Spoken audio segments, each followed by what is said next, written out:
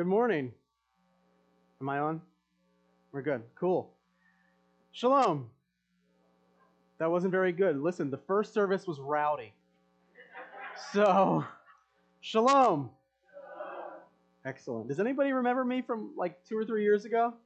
All right, a handful. That's good. So for those of you who don't remember me, my name is Ryan Karp. I'm a missionary with Chosen People Ministries. We've been around for 126 years.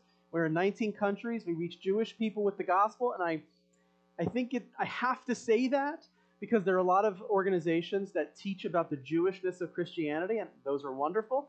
But not only do we do that, we actually reach Jewish people with the gospel. So when I go home, all week long, I'm talking with Jewish people, I'm organizing outreaches, thinking of different ways to talk with Jewish people, discipling new believers, and I'm a missionary of the Jewish people. If you ask my wife, when I'm in a room and there's another Jewish person, all I'm doing is asking the Lord, how do I talk to them? That's it. So I feel like I have to say that. But my heart and my burden is to reach my people with the gospel. I was raised in a sort of a secular Jewish home, but I came to faith when I was 10, shortly after my dad. And my Father in heaven radically changed my life when I was a teenager. And by the time I was 19, I got a calling to reach Jewish people. But it happened in a sort of a funny way. I was getting back on track with the Lord as a sophomore in college. And I went on a trip to Israel with other Jewish college students because it was a free trip for Jewish college students. About 4 days in, I offered to someone I believe in Jesus, and that is a big problem. And so out of the 100 people on our trip, 2 of us were kicked off. They didn't tell me why I was kicked off, but it was pretty obvious why I was kicked off. Ironically enough, my parents would live 2 buildings down in Jerusalem about 10 years later. But the other person that got kicked off had to have his stomach pumped because he was in danger of alcohol poisoning. So, Christian, anyway. I get home and my father asks, are you angry at them? And I said, Dad, it never occurred to me to be angry, but there's one thing I don't understand. Why in the world would my people reject me? Because I was more Jewish than most of the kids were. They were pretty much agnostic at best. I knew more about the scripture. I knew more about Judaism. Why would they reject me? And that was my burning bush experience where I realized my people didn't reject me. My people rejected their Savior. And my heart broke into 1,000 pieces, and I decided that the Lord wanted me to reach my people with the gospel. I didn't know what that meant, except I needed more training. So I went to Bible college and then seminary. And then immediately after seminary, I started full-time, raising support to be a missionary with Chosen People Ministries. And I've been doing that for almost 14 years. I met my wife through the ministry. We have 3 wonderful children. Benzie is 7. Ben Zion was my grandfather's name, son of Zion. Josiah is 4, and Talia is a year and a half, and they are wonderful. And my wife Jessica is probably at church as we speak. So I'm sorry I didn't get to bring them. It's a 2.5-hour drive. So, but I am happy to be here with you. That's a little bit about myself. Let me pray, and then we'll begin. Avinu v'Malkeinu, our Father and our King, we praise you and we honor you.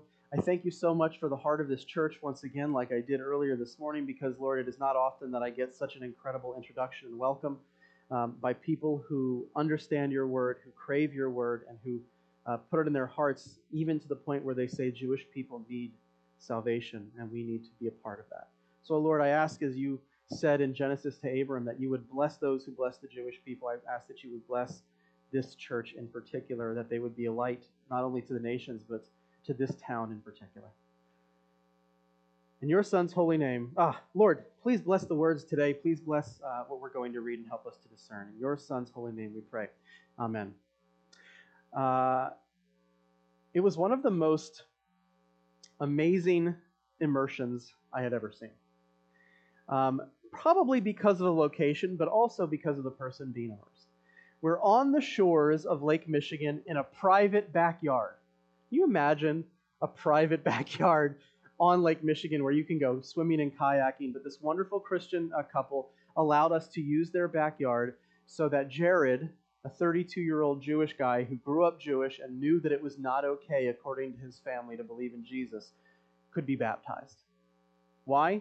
Because Jared had recently come to faith. And so I had the privilege of being a part of his immersion. And now, even to this day, it was only a few weeks ago that this happened.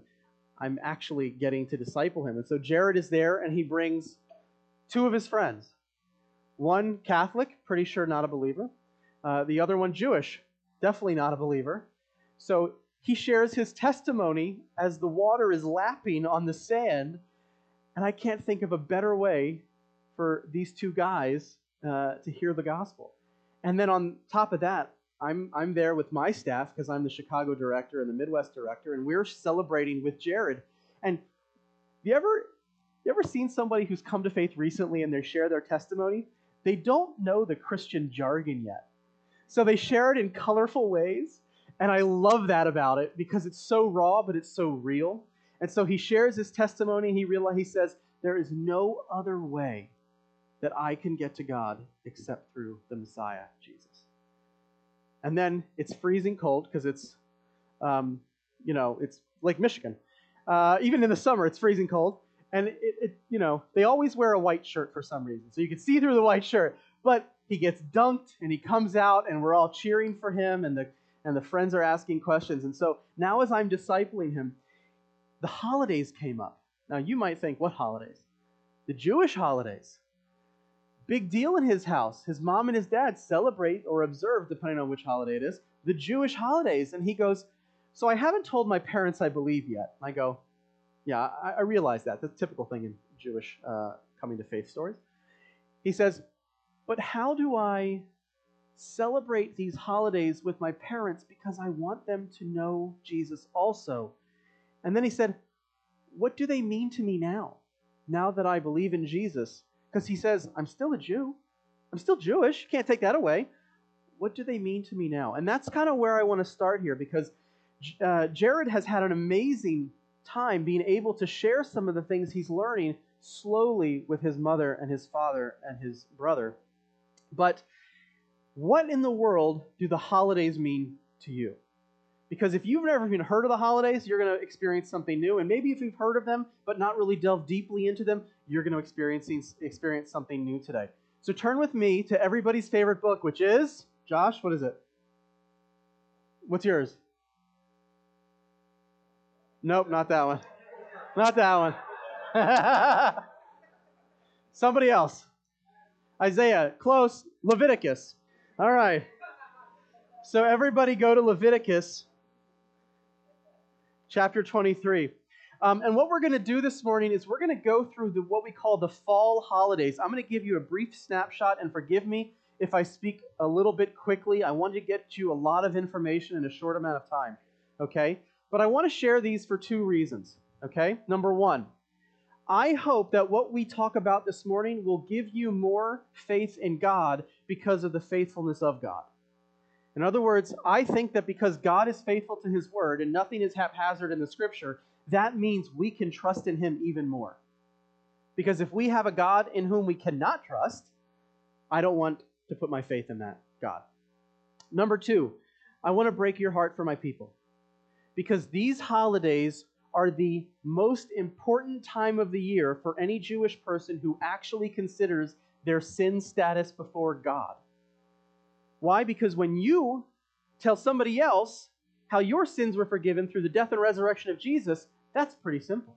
But when a Jewish person says that, well, what I have to do is I have to be good, and I have to give to the poor, and then I have to confess, and then I have to go to synagogue at least 4 times during the year. Only 4, by the way. At least 4 times of the year. And by the way, I have to pay for tickets to go to those services. And then I beat my chest and I say prayers, but they're all in Hebrew and I really don't understand them. And the rabbis tell us, well, we hope that He'll give us mercy because we fast. That's not as simple. It's also not very biblical. So, I hope to break your hearts for my people, demonstrating the depravity of the situation, because my people desperately need to know Jesus. But through these holidays, we get to share Jesus, just as I was talking to you about how Jared is able to share with his mom and dad about the Savior that he has found. Leviticus 23 gives us a snapshot of a year in the religious life of the Jewish people. It lists all of these holidays or holy days that they were supposed to come together and meet with God. Okay? Now, sometimes we call them the Jewish holidays, but look at Leviticus 23, verse 1. And the Lord spoke to Moses, saying, speak to the children of Israel and say to them, the feasts of the Lord, the feasts of the Lord, which you shall proclaim to be holy convocations, these are my feasts. These are not Jewish holidays. These were God's holidays. They were meant so that Jewish people would put the Lord in the focus of their lives. Okay? So what happens is we're given these holidays. They're separated by the spring and the fall, and in the middle of those two is the harvest time. The spring holidays, and here's what you're going to see. I'm going to tell you. You're going to find out that the holidays were actually a good thing so that they could focus around the Lord. But they're also incredible to us today because you'll see that it wasn't just a year in the religious life of the Jewish people, but actually it's God's timeline and history. Because what you're going to see is that the spring holidays were actually prophetic of how God would work in our lives. The spring holidays have actually been fulfilled as if they were prophetic by the work of Jesus. Then we have the harvest, and then we have the fall holidays, which we just went through in the last month. And they are actually prophetic, but have not happened yet. You need me to stay in the camera? Sorry. Okay. So, to give you an idea of that, let me give you a very brief rundown of the spring holidays, okay? The first one, starting in verse 4, we're actually skipping the Sabbath. It's actually considered a holiday. But the first one of the year is the Passover. Passover, if you remember, celebrated when God brought us out from Egypt through Moses because of that 10th plague prescription that God gave. Remember, the perfect lamb had to be slaughtered, blood in a bowl, painted on the doorpost, and that night when the Lord came down to smite the firstborn of Egypt during the 10th plague, he would what? Pass over you, right? And you would go from slavery into freedom. It happens the exact same way with our souls. If we apply the blood of the perfect Lamb of God, Jesus Christ, to the doorposts and lintels of our hearts and souls, that God passes over us because we have the identity of the perfect Lamb. And we go from what the Bible says, slavery and sin, to freedom in Christ. And by the way, that message, which is a whole message that I deliver, and I'm pretty sure that was the first one I came for, that was the message that led my father to salvation. Because Passover is so uncanny, it can't be a coincidence. Second, the holiday of Firstfruits, verse 9. Nobody knows about this holiday, and most Jewish people don't know about this holiday, but the holiday of Firstfruits happens on the day after the Sabbath, after Passover. So what day is the Sabbath? Saturday. What day is the day after the Sabbath? What happened on the Sunday after the Passover where Jesus was crucified? He rose from the dead. We call it Resurrection Sunday or Easter Sunday. Still good? Okay. We call it Resurrection Sunday or Easter Sunday, but Jesus rose on a holiday called Firstfruits, and the New Testament calls him the firstfruits of the resurrection. It's not a coincidence that he rises on that day. Because the Firstfruits holiday, we raised our firstfruits from the field knowing that God would bring more after that. If Jesus is the firstfruits of the resurrection, that's our promise that there will be more resurrection to come. In fact, that's what separated the Pharisees and the Sadducees. You guys knew that, right? The Pharisees believed in resurrection of the dead because they read the entire Old Testament. The Sadducees only believed in the first 5 books. They say it doesn't. That's why they were... Pastor Joe, great teaching. This is super duper. All right. So that's the firstfruits. Not a coincidence that he rises from the grave on a Jewish holiday. Fast forward, there's the Feast of Weeks in verse 15. We call it Shavuot, but in Greek it was called Pentecost. Have you heard of Pentecost? Yeah, Jewish holiday, not a Christian one. Pentecost was the day that we celebrate the giving of the law at Mount Sinai, because roughly 50 days, which is when Pentecost happens, Penta, 50, when Pentecost happens, 50 days after they leave Egypt, they go to Mount Sinai, God gives Moses 2 stone tablets, and that's the 10 Commandments. Well, on this same day, what happened in Jerusalem after Jesus was crucified, rose from the dead, and ascended to heaven? God gives the Spirit. So on one hand, you get the law written on stone tablets. On the other hand, you get the Spirit written on your heart and soul, which is what God always promised. Look at Ezekiel 36 and 37 to see that promise, that God will give us hearts of flesh instead of hearts of stone. So, that's an idea of how the spring holidays have been fulfilled by the work of Jesus in God's plans in history. Then we have the harvest time. Nobody does holidays because everybody's out in the field working. It's an agrarian culture, okay? Then we have the fall holidays, which is where we start. Look at Leviticus 23, verse 23, chapter 23, verse 23. Now, this is all it says in this chapter. It gives a little bit more about sacrifices a little bit later, but this is all it says. Then the Lord spoke to Moses, saying, Speak to the children of Israel, saying, In the 7th month, on the first day of the month, you shall have a Sabbath rest. See, these holidays were considered a Sabbath as well. A memorial of blowing of trumpets, a holy convocation. That's all it says. What are we supposed to do? Just walk around the city and blow trumpets? I mean, that would be noisy. And today, in Jewish culture, what we do is, if you are somewhat religious or you consider it a tradition, you go to the synagogue the evening of Rosh Hashanah, or the Feast of Trumpets, and the morning of the Feast of Trumpets. And here's what, in the absence of a temple and sacrifice, because that's where Judaism finds itself, and because we don't believe in Jesus as a people, not me, I believe in Jesus, but because as a people we don't believe in Jesus, we've created ways to sort of ingratiate ourselves toward God in hopes that He forgives our sins. This is what rabbis say. God opens 2 books on the Feast of Trumpets. The book of life and the book of death. By the way, this book, not in the Bible. Book of life's in the Bible. They say if you are immediately righteous, you are written in the book of life for 1 year. If you are immediately wicked, book of death for 1 year. But most people fall in neither, so God closes those books for 10 days. During that 10 days, it's called Yomim Noraim, the days of awe, you have the ability to apologize for the wrongs you've done, ask for forgiveness, give to the poor, do a little service, and confess your sins. In hopes that when He reopens those 2 books on the next holiday that we're going to talk about, you will be written in the book of life because your good deeds have outweighed your bad deeds. Is that in the Scripture? No. The book of life is, but that's a very convoluted way of describing it. So, it's really important to understand how trumpets were used. And this is a much longer Bible study, but if you look in the Old Testament specifically, you will see very specific uses of ram's horns and trumpets.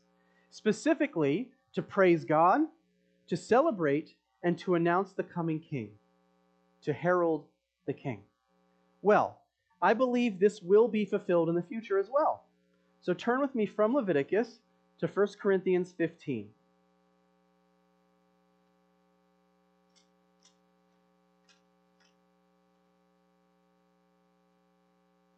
1 Corinthians 15, starting in verse 50.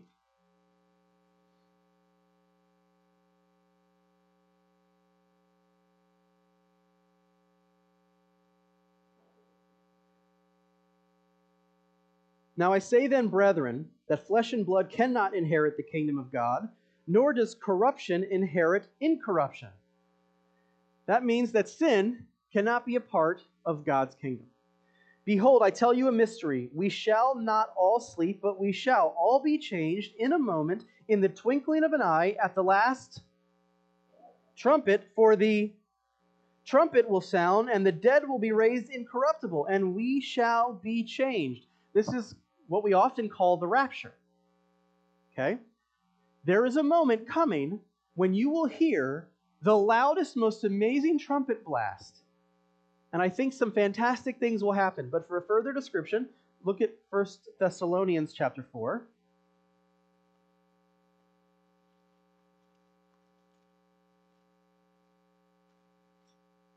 1 Thessalonians chapter 4. Let's start in verse 14. 1 Thessalonians 4:14. For if we believe that Jesus died and rose again, even so God will bring with him those who sleep in Jesus. That means those who have died in Jesus. For this we say to you by the word of the Lord, that we who are alive and remain until the coming of the Lord will by no means precede those who are asleep. In other words, those dead in Christ will rise first, then those who are alive. This is what happens. Verse 16. For the Lord himself will descend from heaven with a shout, with the voice of an archangel, and with the trumpet of God, and the dead in Christ will rise first. So the picture is this. You hear wonderful music on the stage, right? But imagine if you hear the heavenly chorus with the heavenly trumpets of God, and you look up, And what do you see? But what Daniel describes in Daniel chapter 7, and Jesus alludes to often, you will see the Son of Man riding on the clouds of heaven with power and great glory. And I presume that's the exact moment, the trumpet sounding, the dead rising, raised to incorruption. Corrupted, but now incorrupted. For those who have put their faith in Christ, their soul has been made incorruptible, but our bodies are still corruptible, which is why we still suffer from disease and depression and fear and pain. But there is coming a day when incorruption happens and we will rise and meet the Lord in the air. I believe that's when the trumpet sounds, because it is celebrating the Lord. It is making sure that people fear the Lord. It is announcing the coming of the King of Kings. So then the next holiday is the Day of Atonement. This is the most holy day in the Jewish calendar. In antiquity, this was the day that the high priest really did his thing. It was the only day he was allowed to go into the Holy of Holies in the temple. The only day. And so 2 goats were brought before him after he had done his cleansing and put on special white garments. They would cast lots for the goats. One goat would be the scapegoat. He would be sacrificed. The other goat would be the Azazel. He would be, it's called the Azazel. It's not a really great name. It's just, that's what it's called. He would be led away from the city. They would tie a red ribbon to his horns. And we are told by the rabbis that when God accepted the sacrifice, that red ribbon turned white. Remind me of that later. So, the high priest makes the other goat the sacrifice, takes the blood into the Holy of Holies, sprinkles the blood all over the Ark of the Covenant where the stone tablets are. And this was a special day because on this day, that one man, that high priest, who, by the way, had to make atonement for himself before he could make atonement for the rest of the nation, that one man made atonement for the entire people. Okay? If that doesn't sound familiar, you're not thinking. So, it was a really, really important day. If he did anything wrong, there is fear that he might be smited or smote, or whatever the past tense would be. Now, what do we do today? Well, the Day of Atonement follows those 10 days where we're supposed to do good things and correct our wrongs. So the rabbis say God opens those 2 books in hopes that we can be written in the book of life for another year. We fast, we pray, we attend the synagogue for hours, we beat our chests, symbolizing that we actually think we need punishment for our sins, but asking God if He'll simply have mercy and forgive us and pardon us. One group of people, one religious Jewish sect actually makes sacrifices. Okay? If you look up on YouTube, Kapparot, K-A-P-P-A-R-O-T, K-A-P-P-A-R-O-T, you will see, and Kapparot means atonements, by the way, there is a group of Jewish people, they're very, very religious, they will sacrifice chickens. They will wave it over their heads, say a prayer, and say, this chicken is my sacrifice that I require for the forgiveness of sins. Interestingly enough, by the way, if a woman is pregnant, they wave too. It's kind of interesting. But they are a very small group of people. Kapparot. Okay? So what does God have in mind with this holiday? Remember, I told you this holiday is about national atonement, national forgiveness of sins. Turn with me to Romans chapter 11.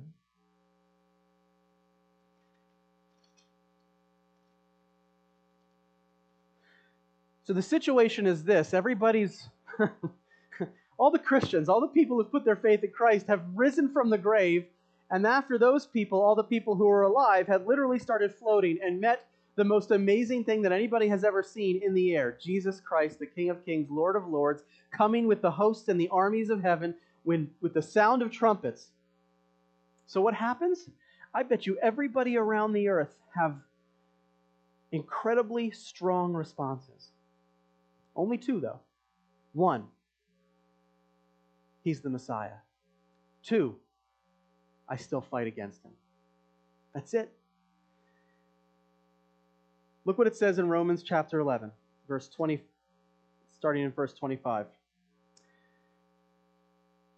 For I do not desire, brethren, that you should be ignorant of this mystery, lest you should be wise in your own understanding.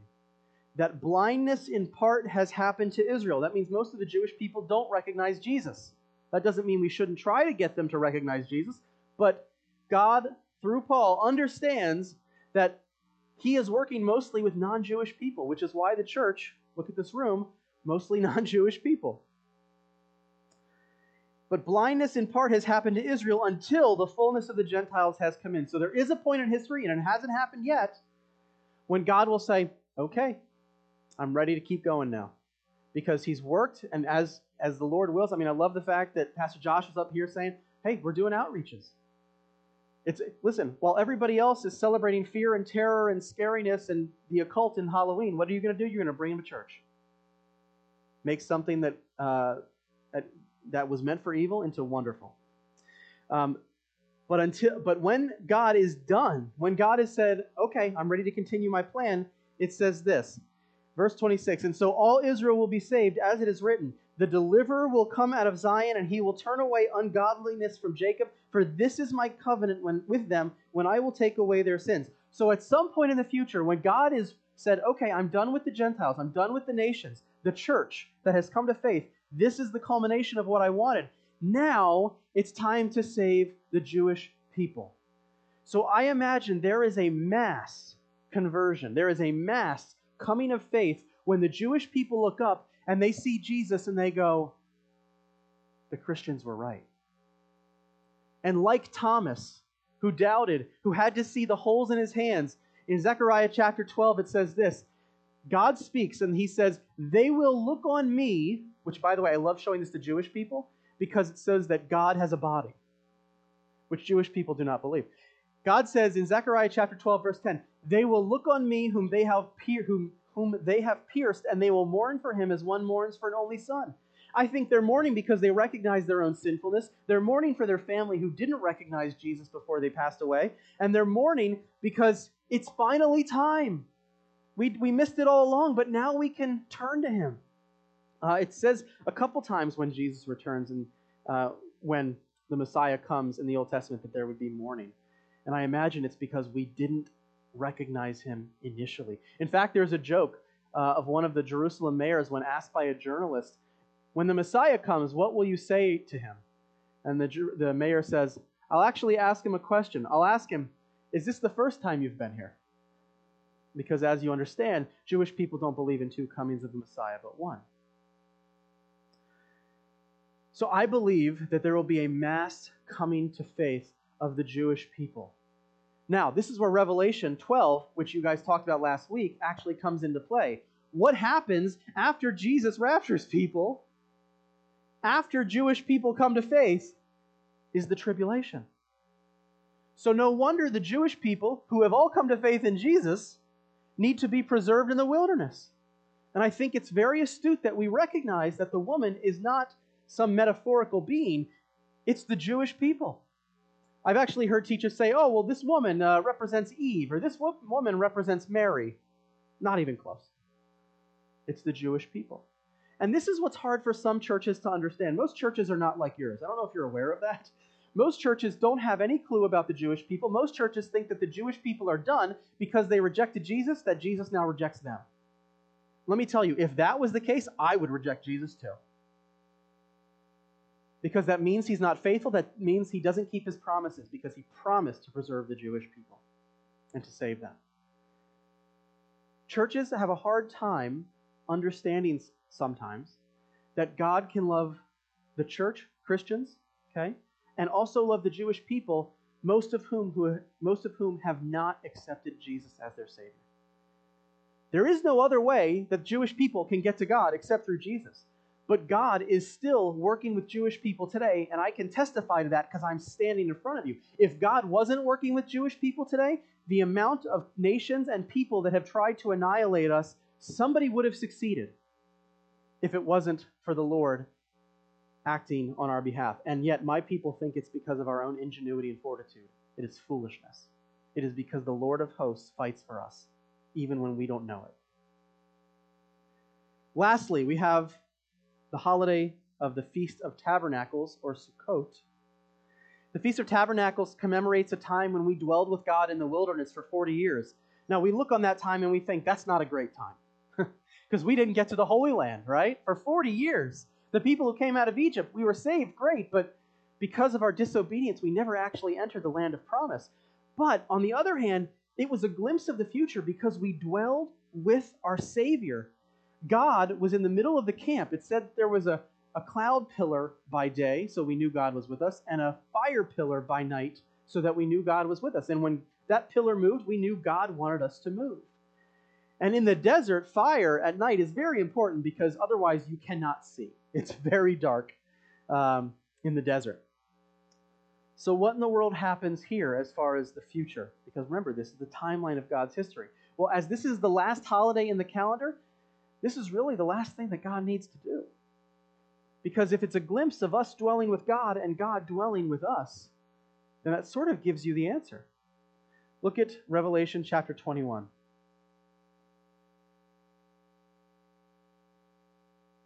Revelation chapter 21, verse 1. That's somewhere after Genesis.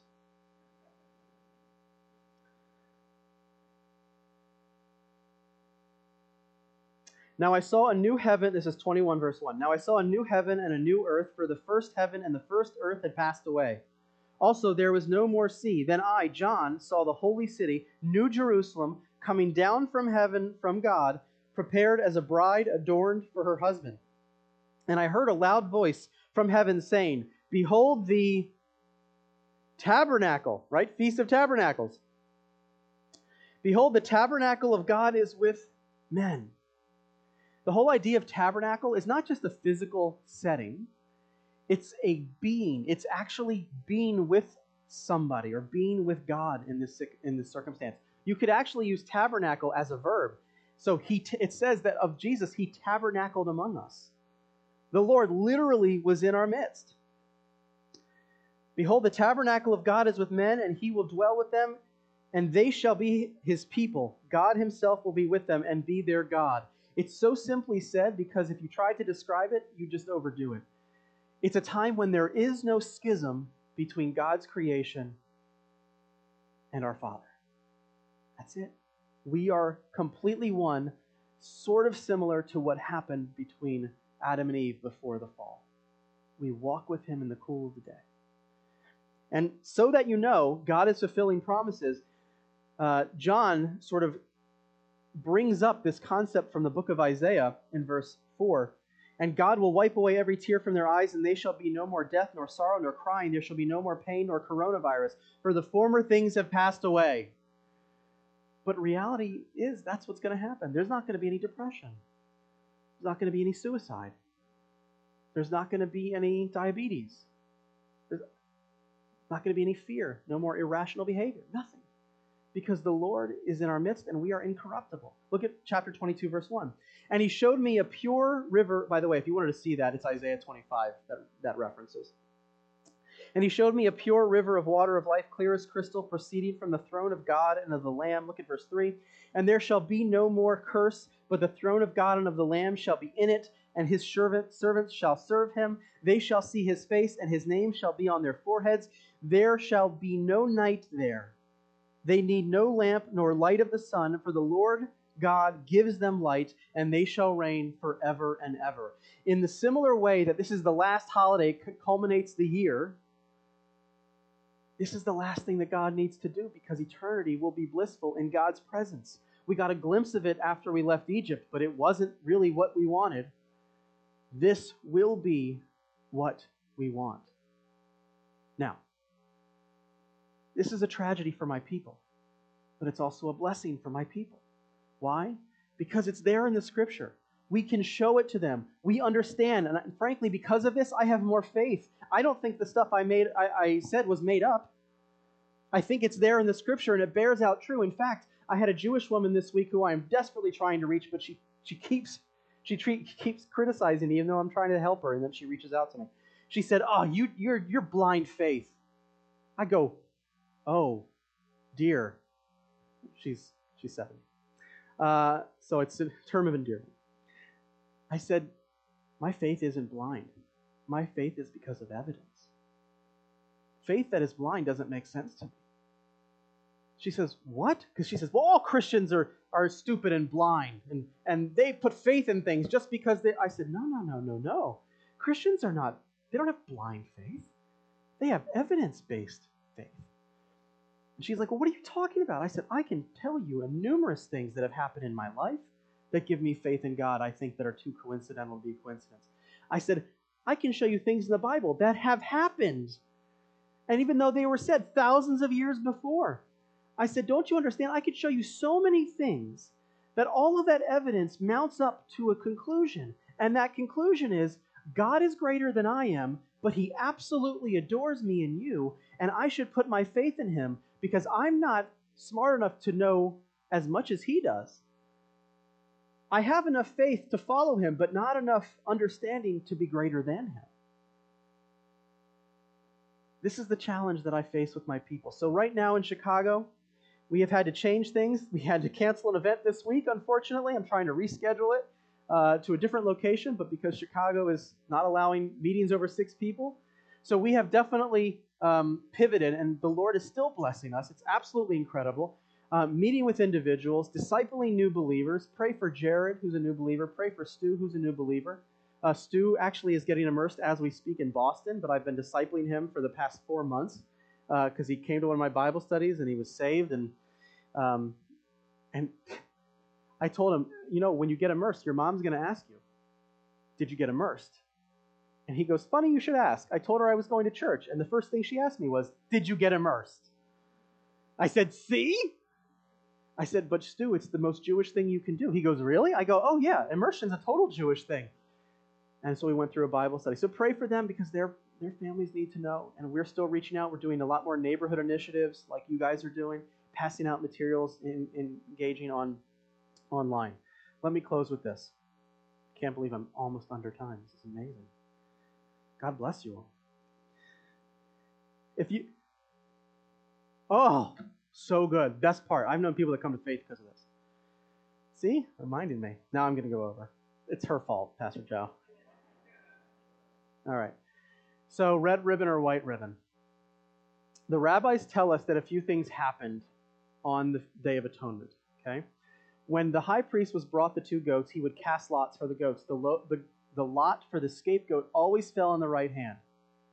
And that red ribbon would turn white when God accepted the sacrifice and atonement was made for all the people. But the rabbis also record this. So this is not from a Christian source. This is a rabbinical source. The rabbis say that 40 years prior to the destruction of the temple in Jerusalem was destroyed in 70 AD. 40 years prior is 30 AD, roughly the time Jesus was crucified and rose from the dead. A few things started going wrong, and it happened for 40 years until Rome destroyed the temple. Number 1, the lot stopped falling in the right hand, always fell in the left hand. Lots are kind of like drawing straws. Sort of think that way. Number 2, one of the candles in the menorah in the temple complex would not stay lit. For 40 years, they kept relighting this thing and it would go out. These lights were supposed to be burning always. Number 3, the doors of the temple would open on their own and would not stay shut repeatedly for 40. I mean, can you imagine being one of the priests and me going like, and just, they wouldn't stay closed. Do you remember what happened when Jesus was crucified to the veil of the temple? It was torn in two. Here's the last thing. The red ribbon stopped turning white. These are not Christians saying this, by the way. I think all of those things happened for a reason. Because the high priest had come. He had made atonement. I mean, listen, if you want an understanding about that, look in chapters 9 and 10 of the book of Hebrews. It says that Jesus didn't need to go into the holy place made of human hands, the temple. He went directly into the throne room of God. And this high priest didn't have to make atonement for himself before he could make atonement for the people. Why? Because Jesus was sinless. He didn't need to.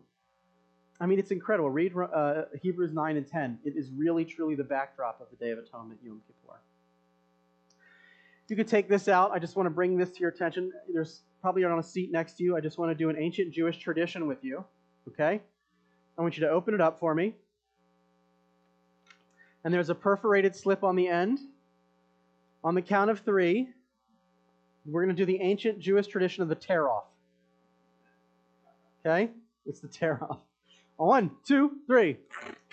Very good. You're all Jewish now. Now circumcision. You know, they don't laugh at that in Lutheran churches. I don't know why. This is a very important thing for us. Number 1, you can take this home if you want to learn more about our organization. We've been around for over 100 years. Our goal is to reach Jewish people with the gospel. Number 2, put this in, put it in your Bible. It's a bookmark now. It'll remind you to pray for my family. Unfortunately, Talia, the baby, she's not in this picture though. So this is for you to keep. Put it on your fridge or put it in your Bible. But that slip is also really important to us. On one side, you can put your name, and I would encourage you to start filling out your name. That way we can update you regularly. And some of you probably already receive our updates since I was here before. But we like to tell you how you can pray. So if you were receiving it this month, you might hear about this woman who has been very, very challenging, but who the Lord is working in me a lot to have patience and to be kind and to be gracious, because I would have cut her off normally already. But I need your prayers, because when you pray, people come to faith. When you pray, our ministry is blessed. On the other side of that, you can write in maybe some Jewish people that you might know that we can either reach out to or pray with you about, or you can introduce us to. We want to be your ambassadors to the Jewish people. Also, at the bottom of the first side, there's a way that you can give. It's not mandatory or anything. But if you would like to give with a gift, we would really appreciate that, because we can only do the work we do because we are support-raised missionaries from like-minded churches and individuals like yourself. One-time gift or maybe a regular gift would be wonderful. We accept cash, check, credit card, kids with good teeth. So, and on a good note, I just want to thank you so much for allowing me to come and share my heart and my burden with you. And let me pray. Once again, Father in heaven, we thank you that you came down, that you dwelled among us, and that we got a glimpse of who you are so that we could put our faith in you and be with you even better in the world to come. Father, until that time comes, Lord, you say, pray to the Lord of the harvest to send laborers into the harvest. And Lord, as we are between the spring and fall holidays, Lord, I understand that we are in the middle of the harvest, so help us to be good laborers. Help us to support those who are laboring, so that more and more people can come into your kingdom before the time of the Gentiles is fulfilled. And Father, before that happens also, I ask that you would bring more and more Jewish people to a saving knowledge of their Messiah, the same Messiah that the people in this room understand. And Father, if there is somebody in this room that does not know you, who does not recognize their need for salvation because of what your Son did, please take their heart in your hands so that they know that you absolutely adore them and love them, and that you died for them so that they might live with you. And let that resurrection be a promise that they will live with you. In your Son's holy name we pray. Amen.